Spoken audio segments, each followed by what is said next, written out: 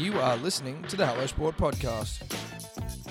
All right, welcome to the Hello Sport Podcast, home of unqualified opinion and unwavering bias. Back again, Eddie, for an interview podcast this time. Long time. It's been a little while between drinks, between interviews, but we're kicking it off again, and this is one that the listeners have been following and waiting with bated breath to see if this was going to come to fruition, and I'm very pleased to say that it has, and we welcome Stephen O'Keefe. Sock, how you going? The king of the Narborough. Mate, it's good, yeah. It's good to be here. The last time I saw you guys, it was at the Comedy Store. Well, I think we did run into each other at the Manly, That's right. at the Manly It was, Legends yeah, night. Fuck yeah, that's right. It Let's was there actually. pull your mic in a bit closer as well. Just Sorry, yeah. So make sure it's all gold. It's all gold that's coming out of my mouth. Yeah, that's right. Yeah, it was the Manly, and then you guys opened the batting for the the Grade Cricketer Boys. Yeah, That's right. There Which was a great night all round, I thought. It was. You guys were heavily vaping before you had to go out and open the bat at the back, Mate. and you were fucking funny. Well, thank you for saying that. Yes, we were heavily vaping. I know that I was pretty nervous, so sucking as much nicotine into the belly or into the lungs as possible was the way I got through it. Well, it was. It was a lot of rapture. I mean, I didn't fucking hear anything because I was out the back smoking on doogies as well, waiting for my turn to bat at number 4. But the place was thumping, and Yeah.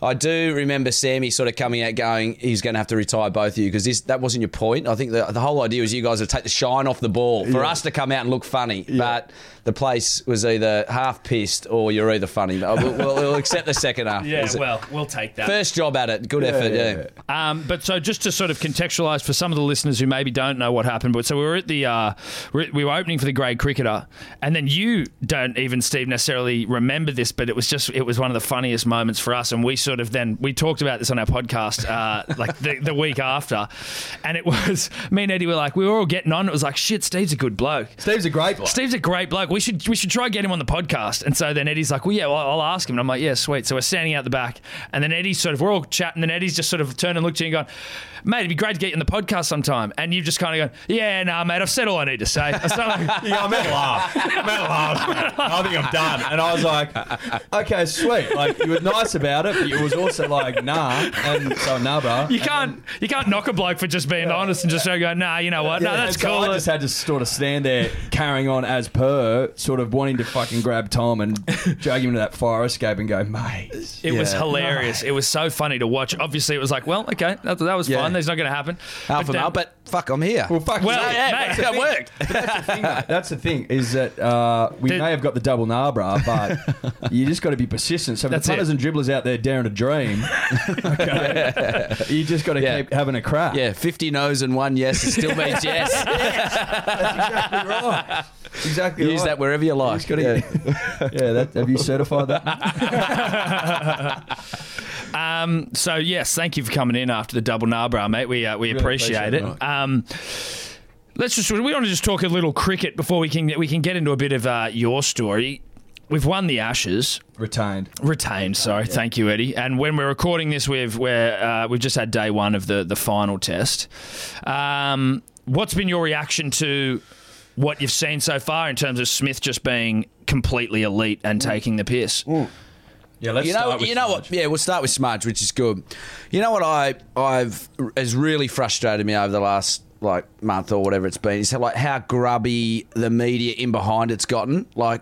Ashes series, this has been one of the best Ashes series to watch since 2005. I would agree with that. And it's all about what someone said off the ball, what some bloke said at bloody deep fine leg, and when I mean deep fine leg, I mean 2005, Steve Harmison, fucking 14 years ago, you're still a cheat when you lost. And to me, it frustrates me because it takes the gloss of all these battles within battles. Someone like Steve Smith, who we're watching now, is it would be the equivalent of going out and watching Bradman. When he gets less than 100, it's a failure. The expectation of a country behind him, and that's never happened before in my time ever. Maybe a player goes back to back and does well, but we've got that. Then we've got Jofra Archer, who pins him full blow in the throat.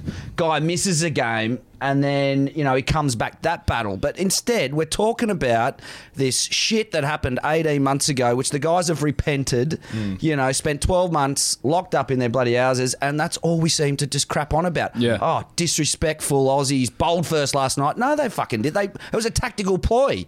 I'd be doing the same. Get them back out there and face the same thunder from Cummins, who just seems to fucking have a radar on, you know, Joe Root's off stump. There's the battles, you know. That's what I want to hear about. Yeah. Instead, it's Steve Smith. Oh, geez, he's being disrespectful when he lets the ball go. He's taking the piss out of the Poms bike with it. Right. It's like, fucking, mate, he's just expressing himself. He's been locked in a room for fucking 18 months. Let the bloke live a bit. Let him do what he fucking wants. Yeah, that's the thing, is it's easy. It's easy for the media to go there when, you know, like, what else have they got? It's lazy. It's lazy. And it's easy. Like that Harmison shit. I mean, fair income, mate. He was embroiled in a tampering scandal himself, like shining the ball with a mitt and all that shit. You also bowled it to fifth slip to open an Ashes, mate. I don't know where the Queensland. Look, we've all fucking done it. Like that's the thing, and the hypocrisy of that pisses me off. You know, probably the most. But, you know, with someone like Harmy, who, like, he was a great competitor. 2005, what a fucking series. You know, the glove off Casper and all that.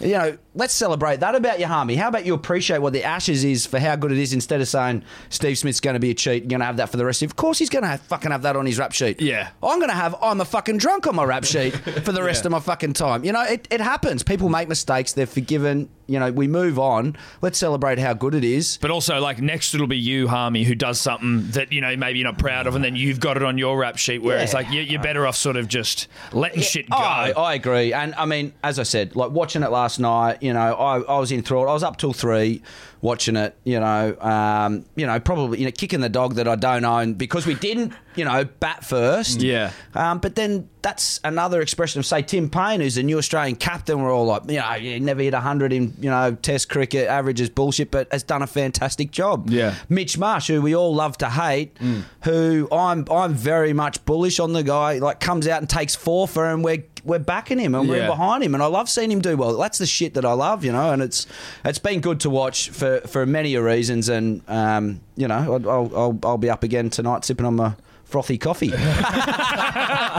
What did you make of Mitch coming out? Because he came out after the first day's test. He took 4, the first day's play, the 5th test, took 4 wickets, and then in the press conference was talking about how, like, everyone in Australia hates him. He sort of said it with a laugh on his face, but I saw that and I was like, and I mean, we've shit on Mitchell before in terms of just being like, you know, why isn't he picked? Like, you know, you're making sort of statements about the cricketer, not the person. But to see him sort of come out and say something like that, I immediately just felt bad for the bloke. I was like, fuck, I hope he doesn't really feel that, like, hate from a country. You feel it. Really? I think, like, I think it's hard to ignore. But the thing about Mitch Marsh is he's a extremely talented cricketer, and he's the guy that you want around every team. He is the guy that just everyone loves. He's your first picked in a team 11. He's a legend, and what we've wanted from him as a public is him to do well. Yeah. And then last night, that was like you couldn't turn away from the screen. Like setting up Bairstow with 12 outies and then the big innie. It's like, fuck, finally you're doing what we wanted you to do. Yeah, exactly. Now go and get 100 and we'll all be like, fuck, you're the best cricketer of all time. I think as well as what everyone says he can do, right? So, like, as a fucking cricketing novice, Tom and I, you hear all this shit about the Marsh boys, about how talented they are, how good they are around the group. And then for one, you know, variety of reasons, they don't really show up sometimes. Like, that's our memory of it, or the public's memory, is that they don't show up in the big moments. So for him to turn around last night and take that 4 for when we were 1 for 80-odd at lunch was massive. Absolutely. And you could see it as an expression. Like, when he took a wicket, I've never seen him being that animated. Yeah. And I love it. Like, I love seeing that guy do well, because he is he is a superstar, and he works so bloody hard on his game. And, you know, he to his own admission, he's like, you know, I probably have underclubbed at Test level, but I keep turning up and I want to do well for Australia, and that's what we all love about him. I think he endeared himself to a lot of people saying that. Absolutely. Yeah. You know what I mean? I agree. People like Aussies like blokes that have a go, right? Like, even if you're not setting the world alight, if you're having a crack, then you can appreciate it. And I think people forget about that a lot of the time. So when he pointed it out, I was like, you know what? you're having a crack, mate. Absolutely. You're having a crack. Yeah. And he's like, in that conference or that bloody couple of sentences alone has sort of flipped me. I'll be honest. I put my hand up. I'm fickle. Yeah. Like, I'm the punter. None for 100, and he goes, back-to-back Golden Ducks. Yeah, fuck him. That's it, right? That's it. But that's it. I'm backing him, yeah. And his brother, like, if you wanted to have a beer and sit down with two blokes, two of the nicer blokes, it'd be him and his brother in that team. And, you know, as I said, that's the thing that I love. Like, that should be the spectacle for mine. But, you know, I scroll through my phone. It's about just the shit off the ball. Yeah. It's like starting to turn into a show like the fucking Kardashians. Like, you know, it's about his personality versus he said this, who played 20 years ago, you know? It's crap. That's pissing me off. But, you know, I've enjoyed it. We should be 3-0, really. Oh, it should be 3-0. Can you give me a sense just quickly of what, like, you say he's a great bloke around the team? Like, what is that? Can you give us a sense of what that is? Is he just a great bloke or is there something else? There's just... I don't know. It's just someone when you're around, you know how like cricket you go away for a month, right? And you're in a bloody change room all day and all that. He's the sort of bloke that you just want to be around all the time. Now, there's people that piss you off, like I'm sure I've pissed a lot of people off when I've sat in change rooms. People have their sort of things about them that frustrate you. But Mitch Marsh is that guy that's always got something positive to say, never shit cans anyone else in the team. I remember when I got back to playing for Bangladesh years ago and, you know, I'd been in trouble on the piss and probably shouldn't have played, whatever. And he was one of the first people to message me, say, mate, great to see you back playing for Australia. And it's that sort of shit you're just like, mate, we love you. He just seems like a ripper bloke. He does. And he hangs out with, it doesn't matter whether it's a masseuse or the media person, he'll go and have dinner with everyone and get around. It's not because he thinks that will get him somewhere. It's because that's genuinely who he is. He sees cricket as a great way to express himself, have a bit of fun, and then, you know, he's just a fucking good bloke. And we all know what good blokes look like. Well, He's the same bloke. If he'd played 100 tests or one test, I think he'd still be the same bloke. And what's you talk about sort of team dynamics, and, you know, obviously everyone can piss someone off, or, you know, there are people you just don't gel with. What's that like in a team environment when you are away for so long? Like, you got sort of like your rugby league teams or those ones where it's like, you know, they're going away to New Zealand or something for a week, but you guys do go on like sort of on quite long tours. Absolutely. How do you manage that where, you know, just from, you know, the interactions we've had with you, you don't seem like a wanker by any terms, but do you have those in the side? Not yet. Stop that up. But, you know, so how do you experience things where players maybe change? So you've come up with them and then maybe they start to sort of, you know, they start getting some success and they act like arseholes. I think guys do. They evolve with the game, and it's hard not to. Like, you know, it's hard not to when you've done well and you get so much scrutiny, or you're doing poorly, not to let it wear. It's the guys who just sort of are able to keep that sort of even keel throughout. They have a good day, bad day. They're still sort of that same bloke that would sit down and have a feed with you or tap you on the back when you've done well and they haven't done well. And they try to moderate it a lot now because they have like partner periods. So they take your family over. You know, that Cricket Australia will pay for family members or your mother, whoever you want to come over and spend time with you. A lot's changed, I reckon, 15 years ago, where they just would have said... We're just all blokes, right? No Sheilas. No missus. No one can come in. It's about the boys. We're getting this done. We're all together. That's our mentality. Yeah. Whereas now it's about, if there's a 10-day gap, go away for 4 days. Like, you know, if you can bring your missus over for a month, we'll cater for them. So they try and keep it, you know, as less about the cricket off the field as possible, while still keeping the standards. And it, you know, I think it's showing. Tip of the cap to Justin Langer and Cracker for the squads they're picked and the success they're having, you know, because of it. But, you know, guys do change, I guess, to answer your question. Was that the question, was it? Well, sort of, you know, just sort of. Well, because it's, I mean, how long would the boys have been over there for now? They had the World Cup, then they're into the Ashes. 3 months? Fucking hard. Yeah. That's a big day. Yeah. That's a big That's a long day in the dirt. I wanted to round back to something you said before, like Steve Smith. Like, honestly, if he doesn't make a ton now, he's failed, right? That is... some pressure. That is the most astounding thing, isn't it? Like, ton or failure? Yeah. Like, and that's... Can you... What you've known him for ages, right? Yeah. Was there any signs of this sort of, like, Don 2.0 in him going up? I mean, I would never... I guess I would have anticipated this because I always thought he was a superstar. But there's times I remember as 2014 we played a Shield final against W8. Pretty nervous for most of us because we haven't played on the big stage. And that's the best you'll do domestically. And he went out and he was on 25. He came back overnight and he was saying on the car on the way home, he's like, I just can't see a way that these guys are going to get me out. Oh, really? He was on 20, and he's like, I'm looking at their attack. They just can't get me out. And I'm like, never in my mind, like, I don't know what's going on up here, but never in my fucking mind have I ever said, I'm not getting out. It'd be the reverse. How am I getting out? Let's make it look as cool as possible. Or blow up, kick the stumps. It's the umpire's decision. But he went out and made 150, and it's just like, I don't know, it's like the genius mind that people have where they just see the game differently, you know? Yeah. It's like fucking Neo from The Matrix. We see, you know, reality. He sees a bunch of ones and zeros and, like, he's stopping fucking bullets, you know? Like, he knows it before it comes out what's happening. Well, that's the thing the other day, like, you know how he always goes across his off stump? Yep. With Jofra Archer bowled to him, and he just stayed in the same spot and just plays that super late card. I'm like, yeah. He knows what's going to happen before it happens. It's crazy. It's ridiculous. And so just in his sort of when he's saying, I just don't know how to get they're going to get me out, it doesn't sound like he's being arrogant in any way. It's literally just sort of him sort of analysing it in a sort of semi-autistic way where you kind of Absolutely. like, you know, I just don't think it's going to happen.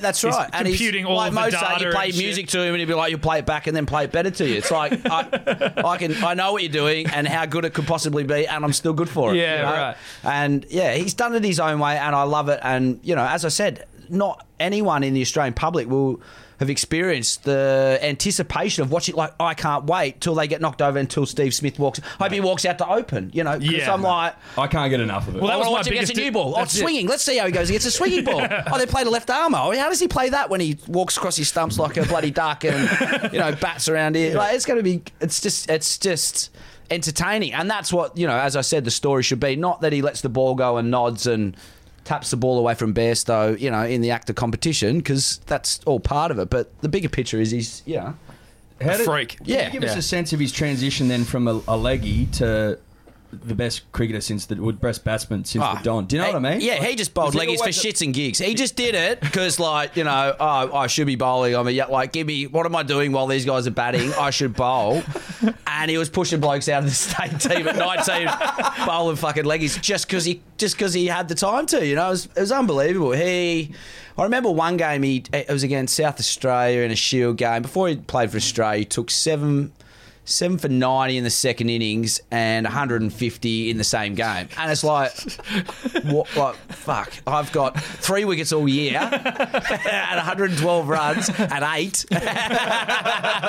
And he's like at the SCG putting them on the members, sort of coming out with going, this guy bowls like a perfect slog sweep, you know, sort of pace. And I'm like, mate, he bowls 140 Ks. That's what you do to spinners. He's doing to the fast bowler, putting him on the members. And I'm like, wow. And then, you know, we went away, I remember, in 2010, and he got picked as a leggy against Pakistan at Lords. And, you know, he's picked as a spinner and batted 8. And I remember one of the coaches coming up and saying, mate, can you have a word? You know, Smudge is good. I'm like, yeah. Can you have a word to him? He's spending all his bloody time batting, and, you know, he's probably going to play the next test as a bowler. And he just didn't give a shit. Like, he knew in his brain that he was batting and he was going to be a great batter. And he took 3 for 50. Next test made 80 and went from 8 to 6 to, you know, like, worked his way up. Yeah. Full megastar. Different level. What did you make of, and again, it's, you know, it's a little bit sort of leading into the negativity of the media coverage, but him taking the piss out of Jack Leach, which is just a bit of like banter, right? Oh, yeah. That's just a bit of a laugh, right? But we were sort of saying, didn't know what you see of Steve is sort of, again, just like this savant batsman, kind of softly spoken, not really, you know, out there, but that was kind of a funny piss take. Yeah. It was a side of him that we didn't really see. Is he a funny guy? Absolutely. And that's, again, that's the thing. That's another point that pisses me off. You watch that and you're like, these guys spent 5 days in the dirt. They spent 3 months leading up for it. He spent 12 months off the field, and then he lets his hair down after, you know, probably one of the greatest displays since 2001, you know, since we've drawn or won back the Ashes in England, puts a pair of glasses on, and you've earned that right. That's your privilege to go and eat with your mates, have a bit of fun. Yeah. And then you've got this Goose Coverdale or whatever, they're like this is his moment to shine because he's going to take the piss out of a few blokes having the beers. Who cares who he's having a laugh at? That's their time. Yeah. You spend all day out there in the field. That time in the sheds is yours, you know. And if it is a bit of banter, which Trevor Bayliss has come out and said like they're not even talking about it, then why? Like it shouldn't even be a point of discussion. That was Chris Rogers. Yeah, that's right. I was like, who has come up? Yeah, because someone get fucking a message because we're taking the piss. Yeah. Well, Chris was on the Grade Cricketer, and he was like, yeah, no, it was nice. I was flattered to be thought of. Yeah, exactly. Yeah, Chris, who used to play for us, has wears glasses. Yeah. Oh, what's happened recently? Yeah, Leachy's bowled a no ball and take the piss out of us hitting that one. Oh, we'll just mock Chris Rogers. That seems appropriate. Oh, shit. Very good. Where did he get his nickname, Smudge? I think it was an English thing. I think anyone with the last name Smith, I think Cameron White called him Smudge because I think that's what they call people with the last name Smith in the over in Pomland. Yeah, I think. Yeah, that's it. What else have we got for him? No other real nicknames. It's always been Smudge. Smudger. As far as I know, yeah. It's an absolute ripper. Yeah, Smudge. Because it is. It's like a bit of a, like a paste or something, sort of something that's quite all right and then not right as soon as you smudge it. That's our Smudge. We love him. That's exactly right. Exactly right. So, with we're currently looking to win back the Ashes. And what do you, outside of Smudge, who's obviously had arguably the greatest series since 1930 Dawn. What else is taking you? What else is taking your eye? As I said, it's all about the little battles, and because I've grown up on it. And I'm 35, and I used to watch cricket when there was 4 stations on the TV. It was like Channel 9. You watch cricket, you watch it all night, and I love the game, and I still do. So it's the battles within the battles. I love like how Pat Cummins has sort of announced himself. I think his first 10 tests were good. He went sort of 1 test in South Africa, brilliant. Then a test in the middle, and he did some stuff in India and did really well. And then he's from 10 tests onwards, he's like averaging 15 with the ball, which is like different gravy. And the balls to knocking over Joe Root. I mean, how do you bowl that? It's 100. It's like the one that got him. 90 miles in, then like straightens up in the air and then holds and goes that way and just hits off stump. And he's missing the top of one of his fingers. I'm like, this is crazy. Wait, Pat's missing the top of a finger? Yeah, he's missing. I think it's his second finger. What's happened? Slammed in a door or something. No way! Yeah, so you have a look. From the wrinkle down? Yeah, just top knuckle. Call that a knuckle. Now, not... Yeah, knuckle down. Wrinkle down. Holy shit. From the wrinkle down, he's missing a finger. He's missing a finger. And I don't know. Maybe it's playing. I mean, I don't want to inspire too many people at home, but we're all dribblers and whatever. They're 35, so no one's going to be putting their finger through a drop saw anytime soon. No. Any kids listening, just don't steer away from it. But I've loved that. And then I've loved how often have we seen Hazelwood, Stark, Cummins being the main 3, and then you've seen Pattinson, Siddle, Eto'o. Like it's been a different attack. So Hazelwood's had to, answer the question. Like, are you good enough? Drop from the World Cup team. You're not playing the first 2 tests. Yeah, win us a series. It's been different, right? Exactly. Yeah. And I've loved how he's bounced back because that's been pretty cool. And he's bowled absolute heat. And then Siddle, who's 35, you're watching that and you're like, wow, is he got another go in him? Because everyone's backing him because he's, fit and whatever. But last night you're watching Mitch Marsh bowl 87 miles and you're like, where's Stark? So...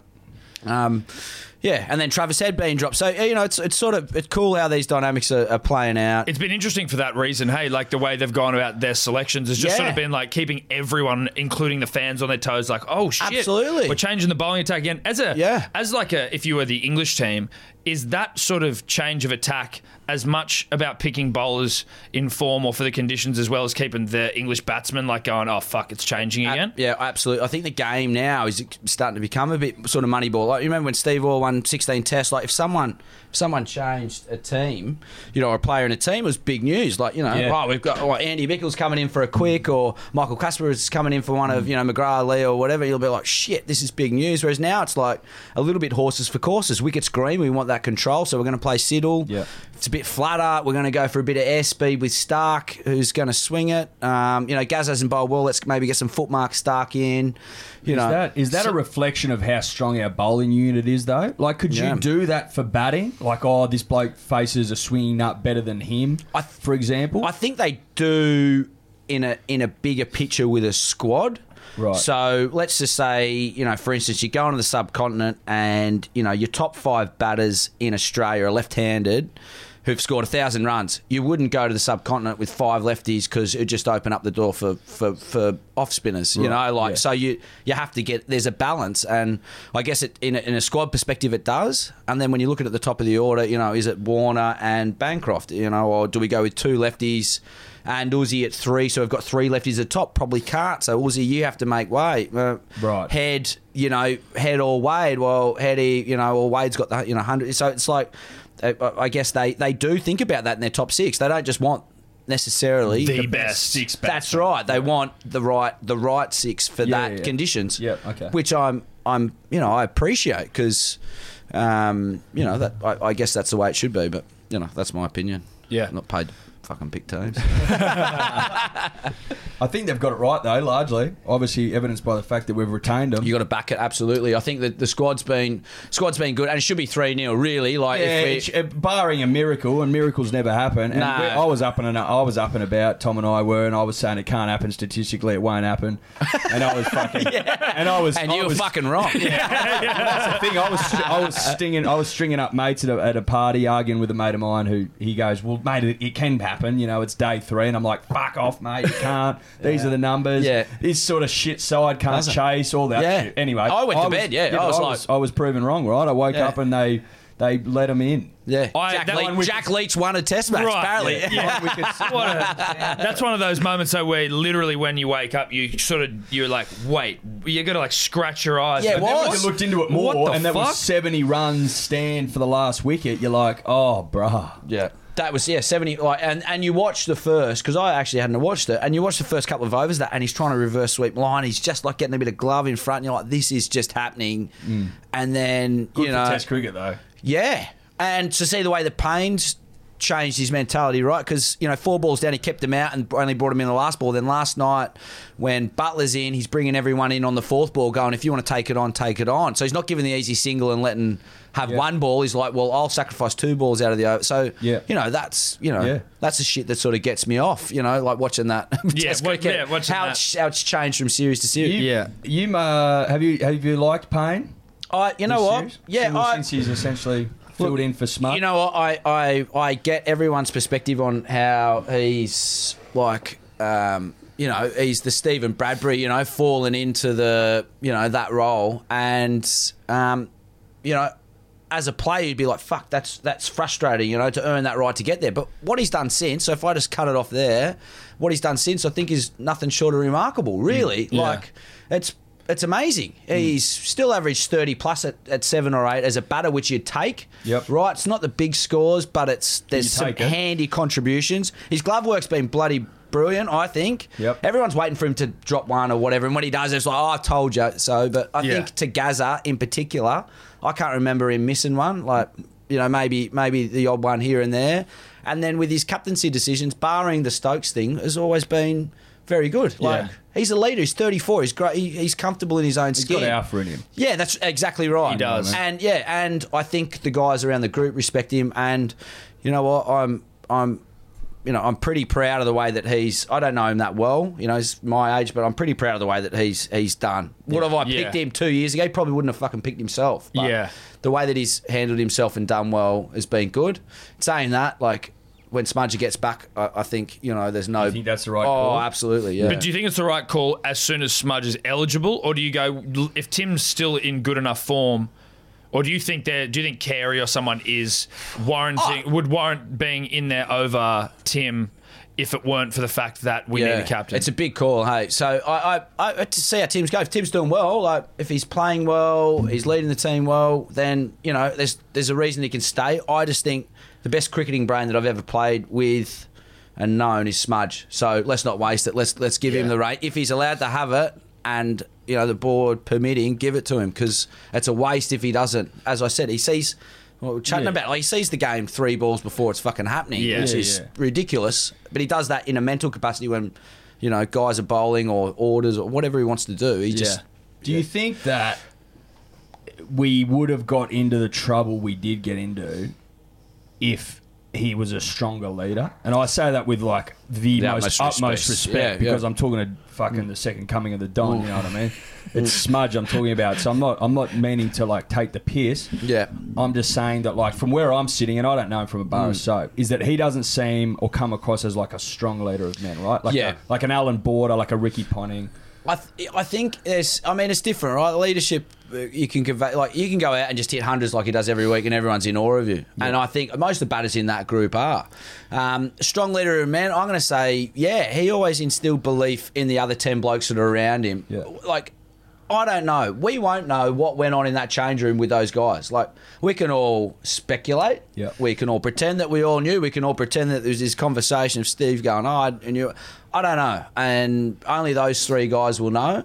But one thing I do know, which reeks of leadership, is the way that they handled it at the end by just going, fuck it, right, I'm just going to wear this, take this for the team.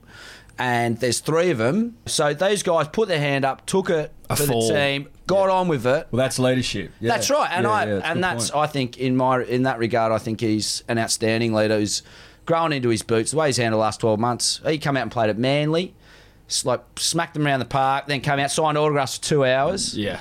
Took our 3rd grade and 5th grade team out for dinner. And did he really? Yeah. And they just answered quick, like he's class. And I'd say that about everyone in that team. You know, I think they're all good leaders. Smith's just the best. Yeah, fair enough.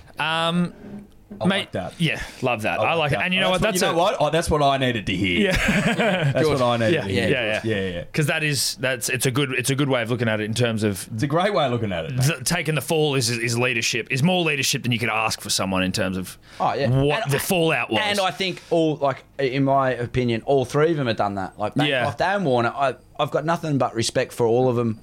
In the way that they've handled it, be on my own there. No, I think that's fair. I think we're certainly far more harsh on Warner because he is being painted as the chief architect, and just because of the way it all sort of transpired, and maybe the public haven't had sort of the responses they wanted, but the closure. Yeah. But also, I think we're certainly like fucking who cares? Cricket's back on, like we're over it. Yeah, that's right. Like, but it's quite a price to pay, that huge public sort of fallout that they had to go through. It's hard walking out your front door, right? And at the end of the day, it is just cricket, even though what it is fucked up. Yeah. But you're like, it'd be hard to sort of be like, it is just fucking cricket at the end of the day, and we've got to go through all this shit for something that is done quite well. What was the ICC? What was the ICC ban? It was a test. They used to call me angle grinder sock. Well, there you go, mate. Take us back to your younger days. When did you know you wanted to spin the ball? Fuck, I've known for a long time that I've wanted to spin it. I haven't lost that fucking dream. I think the appropriate question is, when did you realise you couldn't, but you can still get it done? Yeah, and that was probably early mid-20s. Yeah. Next. Look, I started bowling spin when I stopped growing at 14.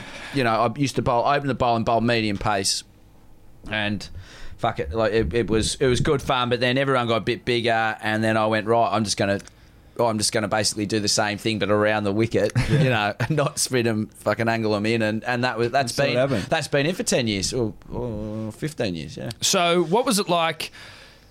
I'm always find it quite interesting, the mentality of people, like of athletes that sort of get to achieve the highest sort of the pinnacle of the game. Were you single-minded, maybe not to a sort of Steve Smith, intensity, but sort of a single-minded, like, did you have that goal and the drive and that was all you wanted to do?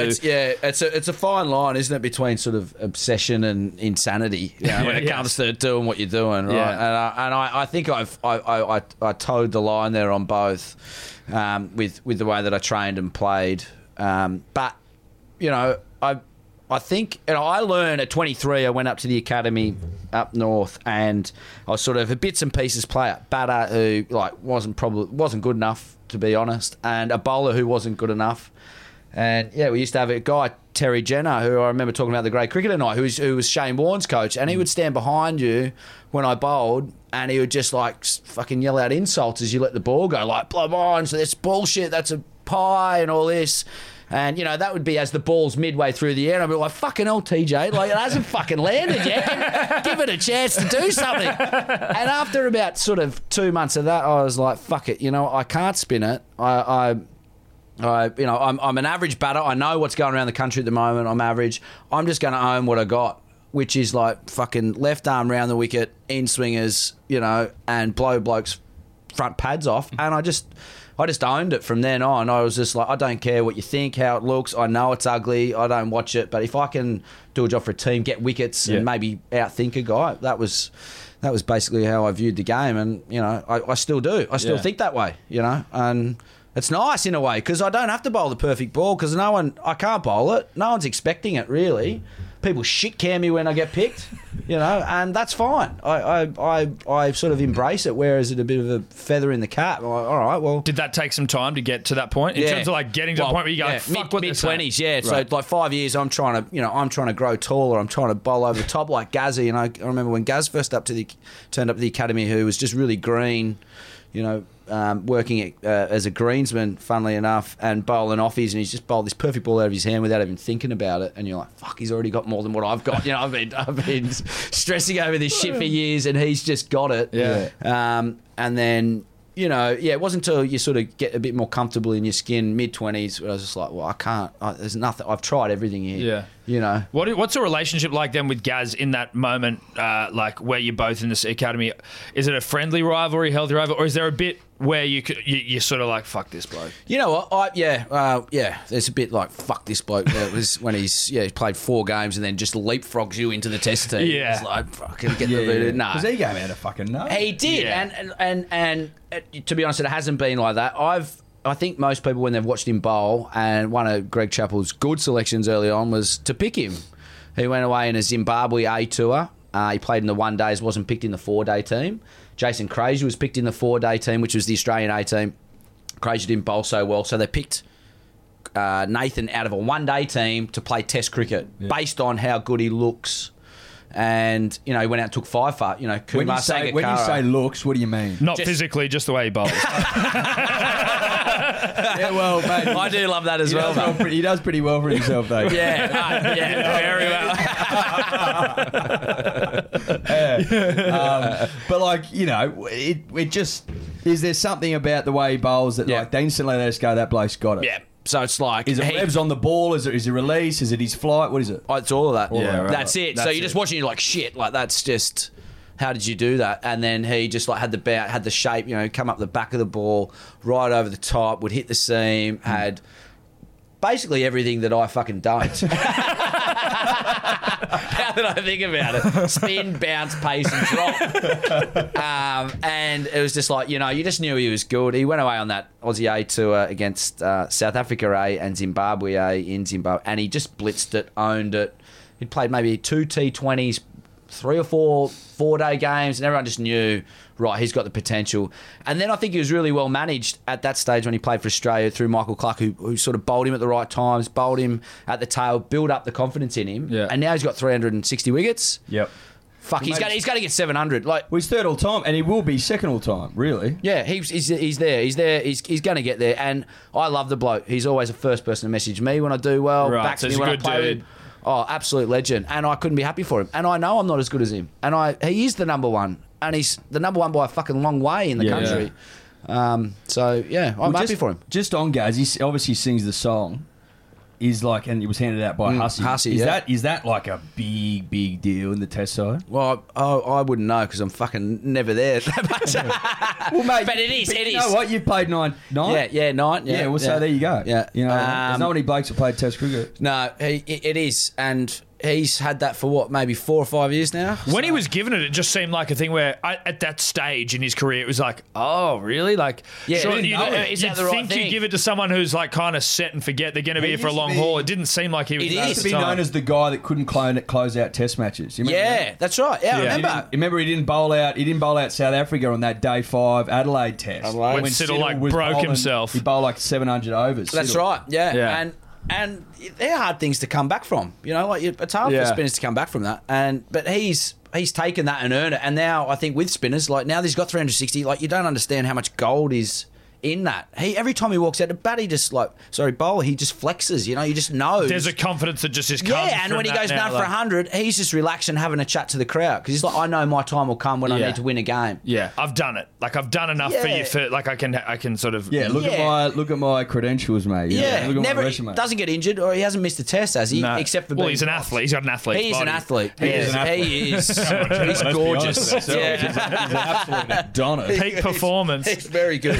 You were saying just before when you were talking about how like the way Clark used him and bowling him at the right times. What's it like if you feel like you're being bowled at the wrong time, or like how do you sort of handle that situation? Captain will ruin you as a spinner. Can absolutely ruin your career. And I've been fortunate when I started. Simon Kadich, who was a genius, look after me. Good coach Matthew Mott, who started my Shield career off. And if I didn't have that, I had no self belief. If you didn't have that, you were cooked. So yeah, it's almost everything. Right. And I'm pretty certain Gaz would say the same, that Michael Clark really sort of looked after him, you know, nurtured him into that position, gave him that belief, you know, before he turned the corner, he had 50, then 100 wickets, and then he bowled well, you didn't need to be looked after.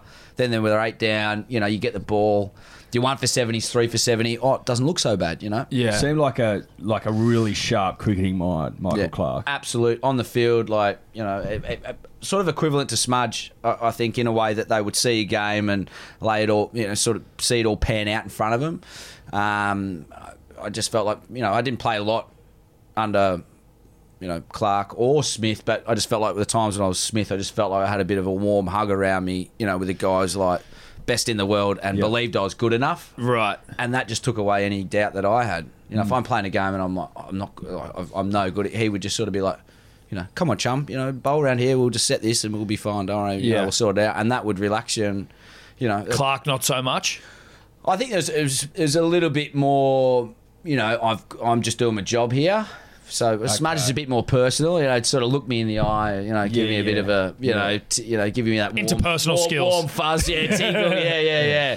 Whereas I think with Clark, it's like, right, I've picked you, you should know you're good enough, and I'll help you out as much as I can. But you sort of is that more old school mentality? Yeah, absolutely. Yeah, I think like because he's sort of maybe the bridge between the sort of, you know, the previous era. Yeah, as I said, it's hard for me to say. Like, fuck, I'm sitting here chatting like I've played 100 games. I've only played a handful under each, you know, which is not. It's not even. It's more than us. It's not. That's it. Yeah, exactly. I think I think Michael, from what I've heard, was very good with his play, particularly his bowling group. You know, very good, same as Smudger is. I think like old school is in real old school. I think spinners was sort of, you know, treated as a bit of a leper. You know, you're sort of like brought on, you're the step and fetch it. If the quicks couldn't get it done, then we brought a spinner on, you know, like, fuck it, right, the ball's...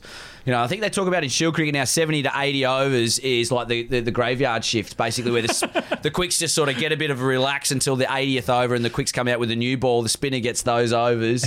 Just don't get hit for too many and loses the fucking game. But here's the ball. Here's your job. Jesus. And you sort of get wheeled in. And, you know, with the Jack Leach type, you know, the Sunnies, the geeky guys, the guys a bit left of centre that are sort of a bit awkward. And well, Jack certainly plays that role well. Yeah, you know he's so good. And the cult hero status that comes with him. I love it. Yeah. Spinners get the cult hero status. Yeah, they do. also get that. Yeah, like spinners certainly. Gazza, like we love Gazza. Warney. I mean, obviously Warney was, but like Warney was Warney. But spinners are always like the team that Warney's winning. But like spinners is the one that like everyone wants to believe in the spinner doing well. And like when a spinner goes well, everyone's like, fuck yes. You know what I mean? Yeah. Like everyone's really willing to sort of. There's a lot of mystique around the spinner. You know what I mean? Yeah. Because no one understands him. No one understands him. But everyone has tried to spin the ball in the backyard, like even on turf when it's not obviously it's not going to do anything. It doesn't matter. I'm going to be the spinner, and so everyone's got certainly in this country, everyone's got a love affair with the spinner. I reckon. I agree. Yes. It is. It's a lot of it is smoke and mirrors. You know, you bowl one ball and it spins big and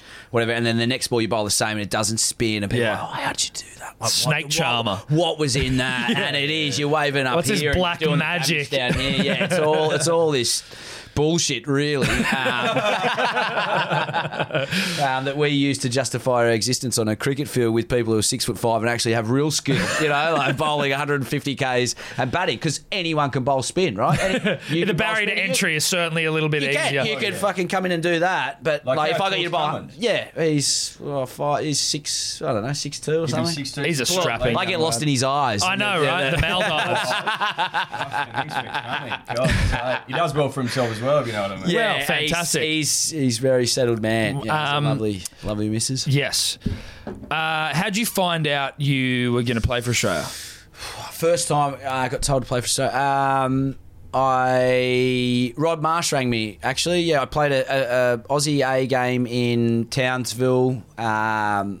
Phil Hughes played, actually. Matt Wade played, and we're going to Dubai. And, yeah, Rod Marsh said, mate, you've been picked in the squad. Did you see it coming? Yeah, I had a good Shield season that year. I took 40-odd wickets. Was the leading wicket taker in the Shield comp. And I'm like, if you're not fucking picking me now, this is bullshit. Like, What do I need to... I am going to start my own podcast here. Called Fuck's Sake. Yeah, just for fuck's sake. Yeah. Bitterness and resentment. But it was, Rod Marsh called me, went away, went to Dubai, and I got picked in the first test and then dropped for the second. Right, well, Who gave you your cap? Dean Jones. So when I was a kid, my first ever cricket bat was a Dean Jones bat. Had his signature and name on it. It was just a Kookaburra Supreme. And I was like, "Fuck, he's my hero," because that was the name on the bat. That's pretty cool. It was, and then I was like, sort of, really emotional. As you should be, right? Yeah, that's right. And just. It was cool. It was like 45 degrees, so I was sweating / crying, but no one could sort of know there's a difference. Well, that's nice, yeah. Yeah, then we lost the toss and we had to bowl, and then we were in the dirt for about 3 days. And I think it took me 45 overs to get my first wicket. So I was yeah, I did, yeah. Some bloke, I don't know, it might have been, yeah. Well, my first T20 wicket, those blokes, it was Salman Butt who spent time in prison for match fixing. So we're not exactly sure of the legitimacy of those ones. I don't know. Hey, they're on the record. What's it like, and not to sort of sound sort of cheesy or, overindulgent, but to actually, for two people that'll never achieve the dreams that they had when they were young boys. But what's that sort of like? It must be a huge sense of, it must be like a fucking satisfying moment. I think it's more so after the fact. I don't think in the moment you're not like, fuck, this is like, I've done it. You're a bit like, now let's not fuck this up. The culmination of my life's work. Yeah, I'm not like just high-fiving everyone on there because we've lost a toss. We're bowling day one in Dubai, and I'm like, I got a job to do here. This is almost impossible. I got Yunus Khan, Misbah al-Haq, all these guys who've averaged 50 in Test cricket for 100 tests, and I'm spitting out these non-spinning left-arm junk that these guys have seen, for like, in the streets in Pakistan, let alone at Test level. Like, they've got this covered. But then when you sit back and you have a think about it, you're like, I owe everything to cricket. I'm like, that was unreal. Played for Australia. Never would have ever thought I'd get to that level and play. Mitch Johnson was in the team. Phil Hughes was there. Chris Rogers, Brad Haddon. And I was like, I sort of felt like I no right out here. Like I was at bat pad for the first over, and I'm like, what the fuck is going on here? Stadium was empty, so it's almost like you're just walking out with your mates. But I was like, felt like I had no right being out there, to be brutally honest. And then, as I said, 150 overs in, I didn't want to fucking be out there. So, yeah, it's cool. And then, it sort of plays out. I get to play another 8 times, and, just extremely fortunate for that. And, it's more than what I could have got out of me. A lot of people, and when I have a couple of scoops and, get the soup mouth on, I'm like, fuck, I should have played 50 tests. Jesus, Gaz will bowl a cut shot. I'm like, told you, shit, told you, can't bowl. But then I'm like, I really feel like I've wrung the towel dry in what I got and been able to play. So I'm. Do you ever play a test at home? Ever. Played 2 in Sydney. Yep. Against the West Indies. And that's a home test for you. You are a Sydney boy, right? That's fucking unbelievable. No.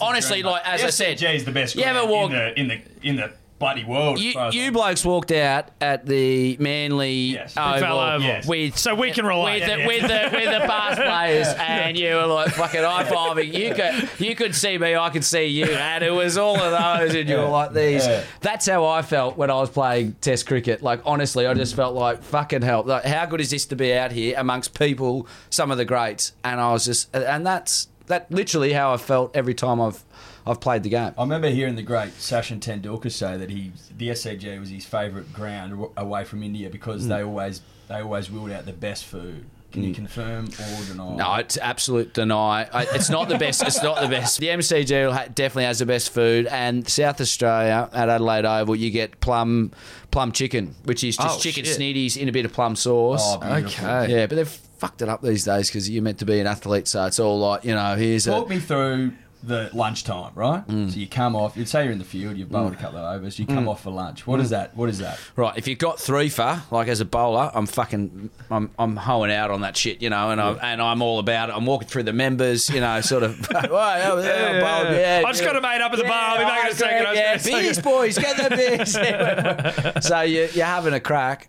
If you're none for 30 and you're getting pasted, then you just hide in your cubbyhole. Maybe pull out a protein bar out of your kit bag and touch on that. Try not to make eye contact with the coach. Yeah. So it's somewhere in between that. If you're sort of mediocre and haven't bowled, you go and load up. But I'm still the same as I've been since I was 12. I go to a family Christmas, and if I eat too much, I want to have a fucking kip. So I don't eat. Yeah, and I get too nervous, so I don't eat. But the food's bang on. Like it's good food. Yeah. It's far too good for us because we don't eat too much of it. But you talk about sort of the. Maybe the feeling of going like, fuck, I don't belong, like when you were sort of your first test, what am I doing out here? What's it like when you're out there, you picked as a bowler, but you're out there, you got to go and bat? Yeah. Was there a particular moment where you're just going, jeez, where you had to stick around? Yeah. Or face and bloody 150. Yeah. Mate, we just need you to hang around here and let the man at the other end. You're going to get bounced, mate. We need you out. There's not too many sports, right, where there's a big, you might see in AFL, say Buddy Franklin up against the midfielder, but it very rarely happens that you get so much of a mismatch or, but in cricket, like your number 10 wouldn't bat 11 in your 5th grade team, right? But he's out there against Jofra Archer, who's just hit Steve Smith, the world's best batters, clear in the throat, like fucking hell. And then you've got to walk out next, like Gary Lyon, who, as I said, probably is not batting, in your top 6 in a Shire's Park team. It's like, this is not right. This is not fucking fair. That's a good point. Yeah, sport doesn't marry up like that, and sometimes it feels like that. You're like, I fucking can't spell spin, let alone try and pick which way Yasir Shah's going to bowl it out there, like in, away, Ashwin and all that. So it is a bit daunting. So they try and break it down for the tail enders. Your job, might be to face 30 balls, so it's really basic shit. Whereas Steve Smith's sort of seen, numbers and algorithms. We're just sort of seeing like survive, like put a pad and a bat in your elbow and your body. And so that's what they'll say. 30 balls. It might be to build a partnership. Get to so we have 2 partnerships of 100 plus, 1 of 75, 2 of 50. They'll break it down. That's what we need. Well, you tick them off at the end of a game. You're not going to get them all the time. Of course. Like in England, but. If you tick off all of them, generally, when you look at the end of the game, you're like, oh, right, we've ticked it. We've won a game of cricket. Right. Okay. So in India, when I was there, it was like face 30 balls. So it's like I'm the spud going out to bat with someone generally probably is good. If I can face 30 balls, that means there's a pair. If they've faced half of those, we've faced 60. That means we've probably put on 25. So you're contributing, right? Right. Even though you might have only got 3, which was most of the time. You look at it more as like the partnership. The partnership. Yeah. Okay. So and that's how you'd sort of try and break it down. And then so if I'm batting with Starkey, who strikes at 90%, he just needs someone to hang around with him. So my job is not. May not necessarily be that. It's just hang around. Or if, you got a first innings lead, deteriorate the pitch. You have to try and get some small wins, Can you remember, the best shot you've ever played? Where you just go, whether it's in Test cricket or where you just go, oh, mate, Most memorable shot. Absolutely fucking creamed I got off the mark in my debut Shield game was a pull shot for 6. Like my first. You pulled for 6. I pulled for 6. Yeah, and off the chin. Yeah, and I was picked as a spinner. I'm like, fuck, I could be Steve Smith here. And then, nah. But yeah, Jamie Cox, who was at Gully, I remember him walking past. He was like, nice shot. So that's probably my most memorable. Got out for 10 though. Let's do a quick quiz, boy. Yeah, sweet, good. The podcast this week is brought to you by The Mailbag. Spring Carnival is here again. The team at The Mailbag are our trusted source of betting information. They are the home of accountable and late mail betting advice, and it's delivered to you via their betting app. That's right, Tom. You will receive a detailed betting plan, plus a report on the key runners from the mounting yard 5 minutes before every race. We've signed up, and the results are astounding. It's accountable, independent betting advice. Head to themailbag.com.au/Hello Sport and get a free week or month with any product purchased. The podcast this week is brought to you by Bareback Biltong. Bareback Biltong is made from grass-fed Aussie beef. Their original and smoked chili flavours are sure to get your taste buds punting and dribbling. Bareback's very first creation, the original collection, provides the right amount of taste to keep you wanting more. The perfect salt blend, coupled with Bareback's secret ingredients, allows it to be a huge favourite. Cold smoked for 6 hours using the unique Bareback method, their smoked chili is the perfect blend of their spiced and smoked collection. The simple oaky flavour, heightened by the addition of their secret spices, provides a truly rare and delicious flavour. Now, special offer for the punters and dribblers who listen to Hello Sport. You go to www.barebackbiltong.com.au and put in the promo code Hello Sport. That's one word, capital H and a capital S, and you'll get a discount on your biltong. And that biltong, Eddie, is delivered across the country. So Tommy was telling me before you've taken 12 far. Yeah. Where was that? Was that in Pack? Why have we not started the interview with that fucking question? I got a good hour and a half on that. We cut it out and put it at the top. Yeah, that's it. Yeah, run you through them if you like. Yeah. But yeah, so where was it? That was in the subcontinent. It was, yeah. No, it was funny. Yeah, I think I was actually out having a few beers a week ago, and a guy was like, "The only reason you got 12 wickets in India is because they fucking, tampered with the ball." And I'm like, mate, we didn't have time. I'd rolled them in, an hour and a half.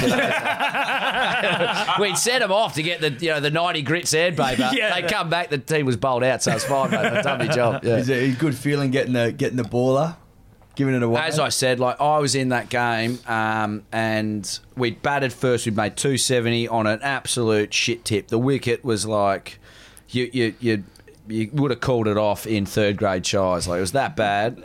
Ravi Shastri came out as a commentator and said, this wicket has domititis. Like, that's how it looked. It looked like there was something not quite right with the wicket. And I was like, shit, I'm half a chance here. And the beauty is that everyone was spinning the ball like this. Like Jadeja Ashwin was spinning the ball big. Yeah.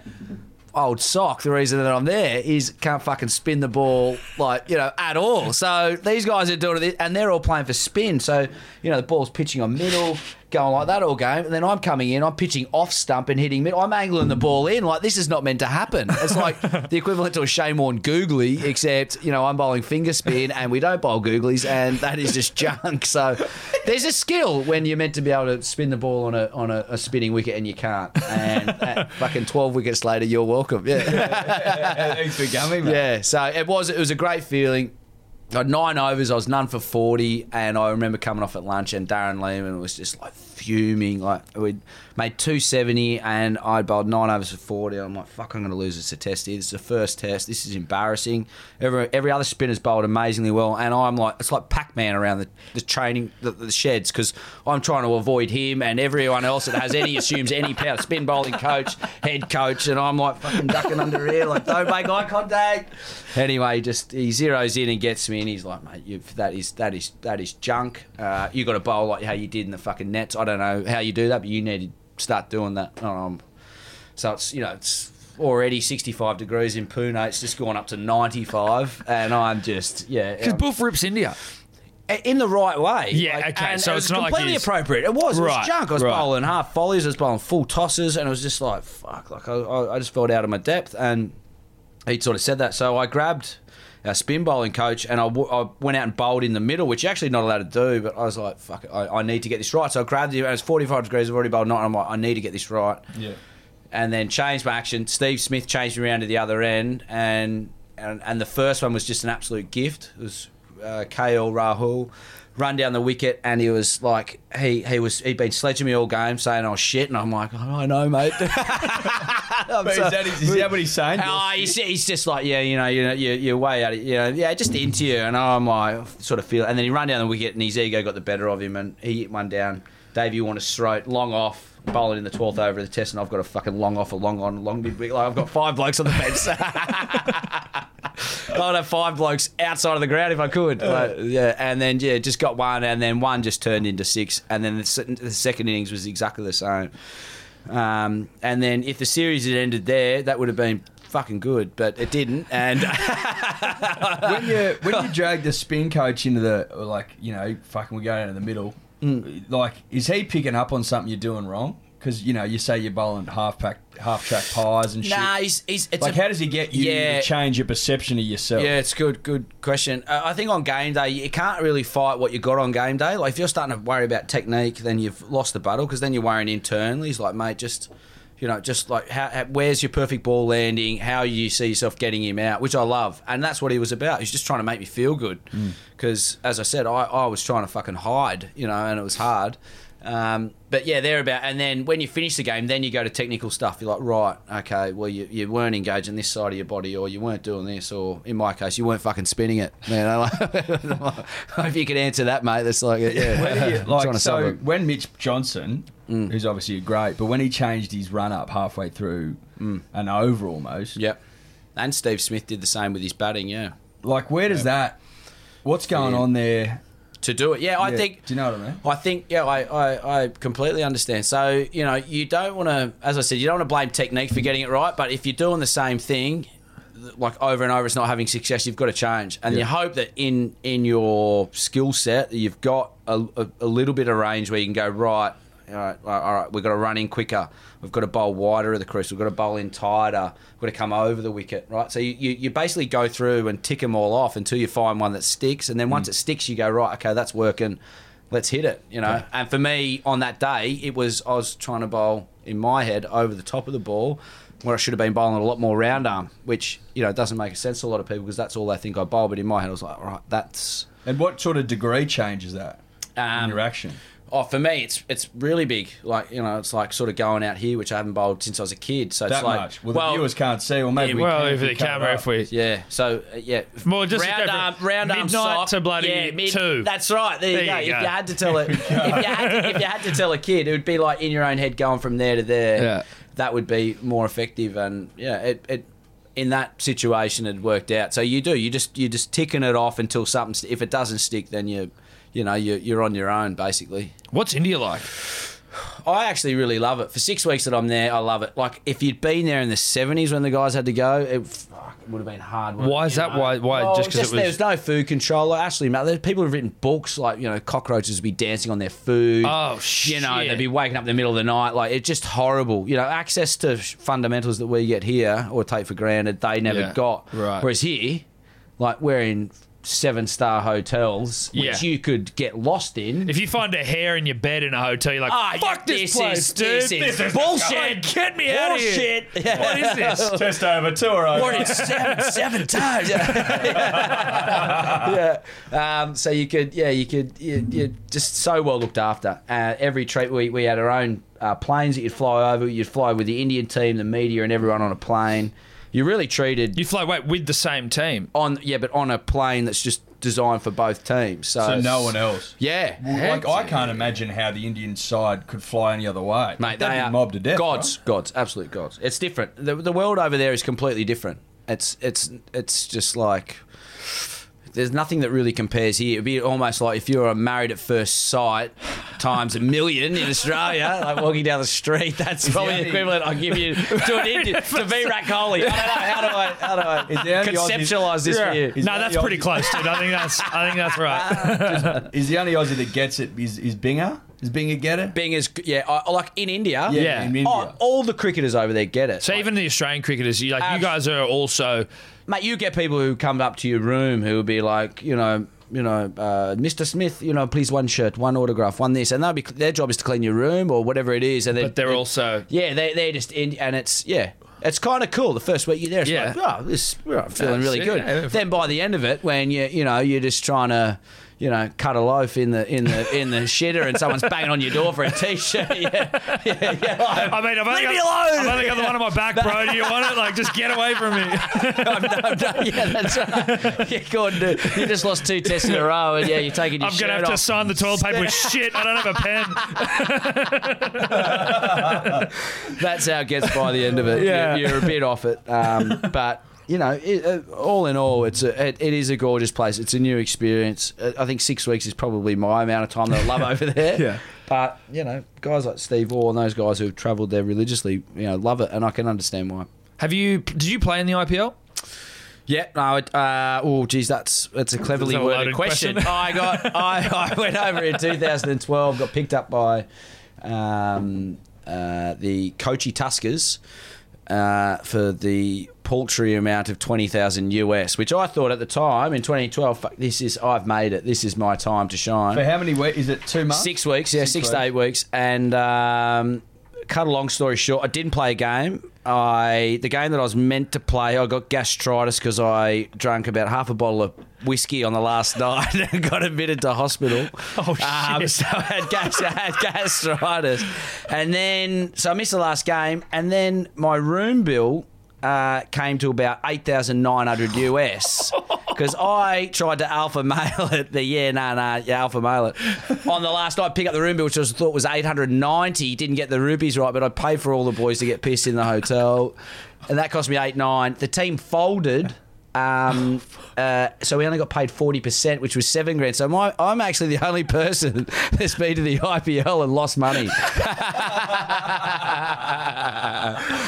I come home, with a hole in my stomach, and maybe a fucking precursor of a lesson why I shouldn't drink so much, but I clearly didn't take it on board. And then, didn't play a game, but I was over there. Holy I can shit. say I experienced it. Yeah. Is it a big deal? The IPL? Huge, we hear about it, we're like, he signed fucking $1 million contracts, $1 million US for 6 weeks' work. Just ridiculous, right?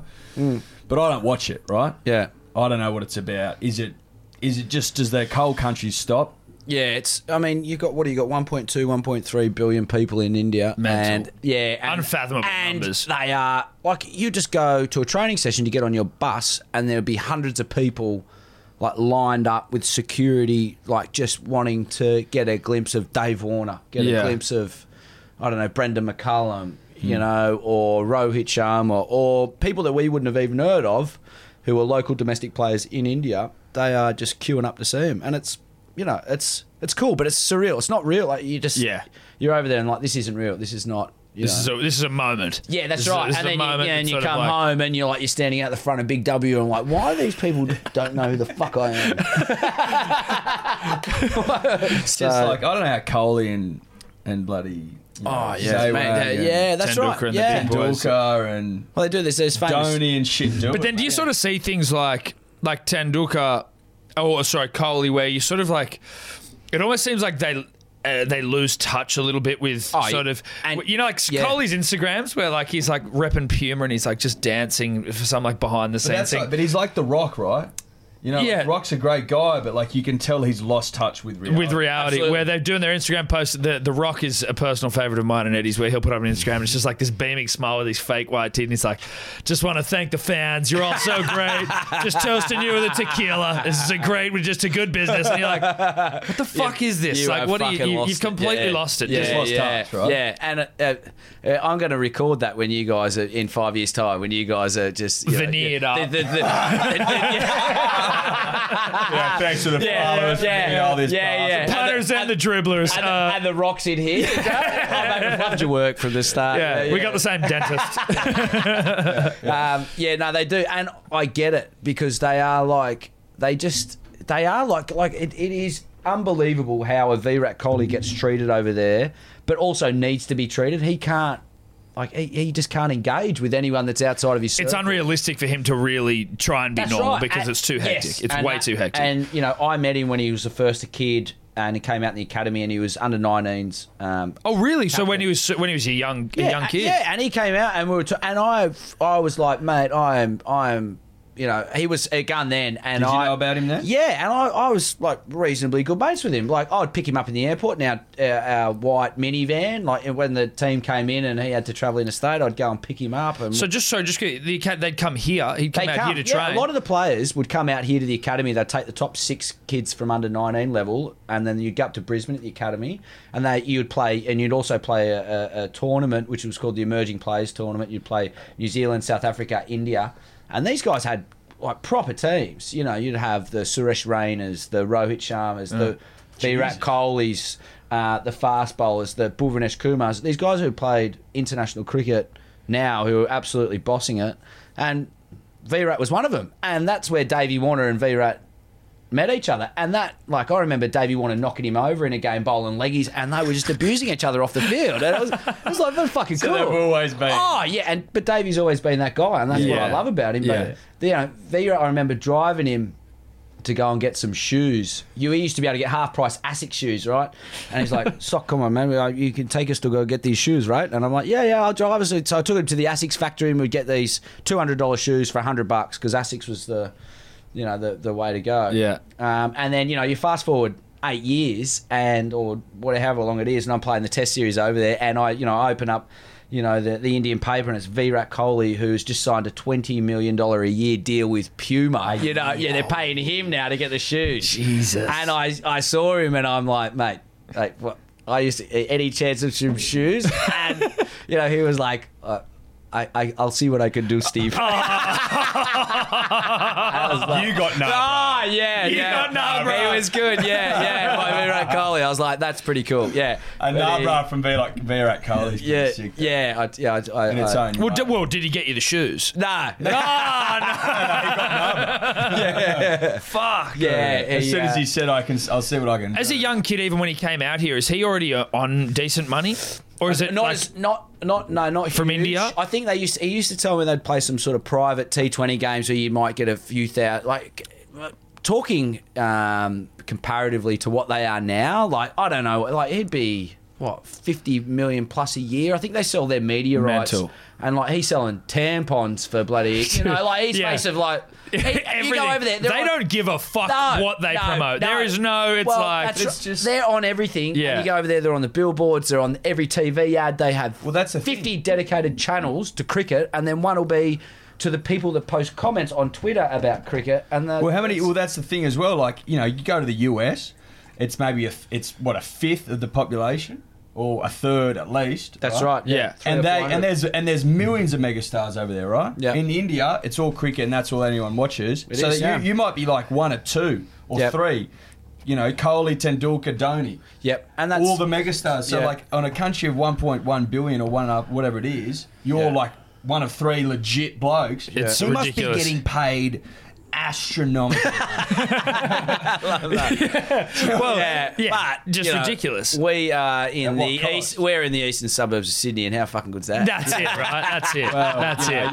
You're having a nice, beautiful sip of a frothy bloody cappuccino. Coffee. Yeah. I'm pretty happy. No, you're dead right. Yeah. You're dead right. So what are you doing with yourself nowadays? Are you still playing for New South Wales? Are you playing? No, still playing for the Blues. Fucking, I don't know how, but I'm hanging on. 35. Yes. I still want. Still want people to know who I am. Fuck yeah. Remember me, sort of shit. So are you looking at the state Yeah, 4-day side this year? 4-day side and T20 stuff. I mean, it's pretty easy to roll out. You got 24 balls in a T20. That's pretty nice, isn't it? Fucking That's easy. pretty good It is cricket. easy. You can really roll over, spit them out your ass, and sort of end up with the same result as Big other Bash. people. Oh, so Yeah, Sixers, 2020, Big Bash. Sixers, Yeah. We had a 2K time trial yesterday, which I was telling you blokes about, and first time ever in my career, I was coming down the last 100 and popped both my calves. And it was, I thought, I fucking got this. Put the hammer down, and then they just both exploded. And I ended up finishing like Jane Savile in the 2000 Olympics. It was just tears. It was confusion. I think people are trying to often help you finish, or they just let him get his time. Like he needs to finish. the Jane Savile thing was traumatic for the nation. So I'm glad I wasn't there. It was for the under 12 sports carnival that was after it was proceeded. So watching this old man sort of grapple his way around the oval in tears at 9 o'clock in the morning. I'm sure it would have seemed a bit confusing. Fuck, so they both popped. Both, and I went, guys, like, Does one, is it immediate? Is one pop and you go, fuck, and then left within... went, and I just sort of tried to ignore it, and then I went right, and I'm like, fuck, that's good, and then it's just running, like, it's honestly, you got nowhere to hide. Is there a moment where you're afraid to admit what's happened to everyone? Like, both my calves are just... 100 out after a trip. I'm 35 and I'm a fucking loser. Yeah.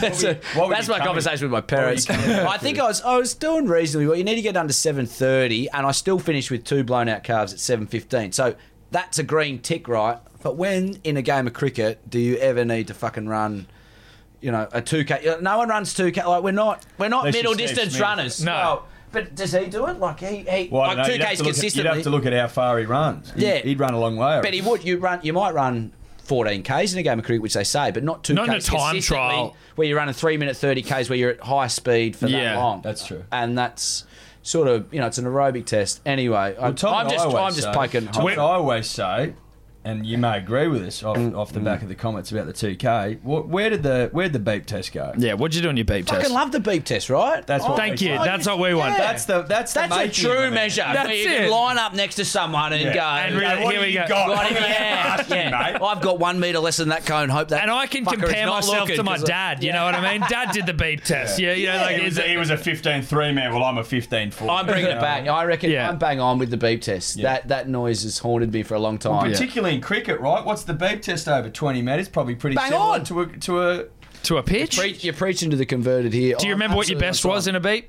I reckon there was a 2 in front of it, so 2.1. I think it was. Yeah, I got to 20 or 21. In my peak, right? In my peak, I was running. Couldn't bowl a hoop down a hill, but I could fucking run. And that's pretty fun. And now I can't run. Yeah. That's elite beep, though. That's elite beep. It was. That's good stuff. On our board of beep. That's the top. That's number one. You're the top on our board of beep. I'd love to do it. Why can't we do that? That'd be a good podcast. Let's line up the beep. Well, I'd do a beep test with you. I maxed out at 12 at my most fit I've ever been, and that was 18. 12. 15. Doesn't it start at 12? Or No, it starts at 8. You start walking after you've got to start running after 8. Yeah. So I think I did 11 in primary school, but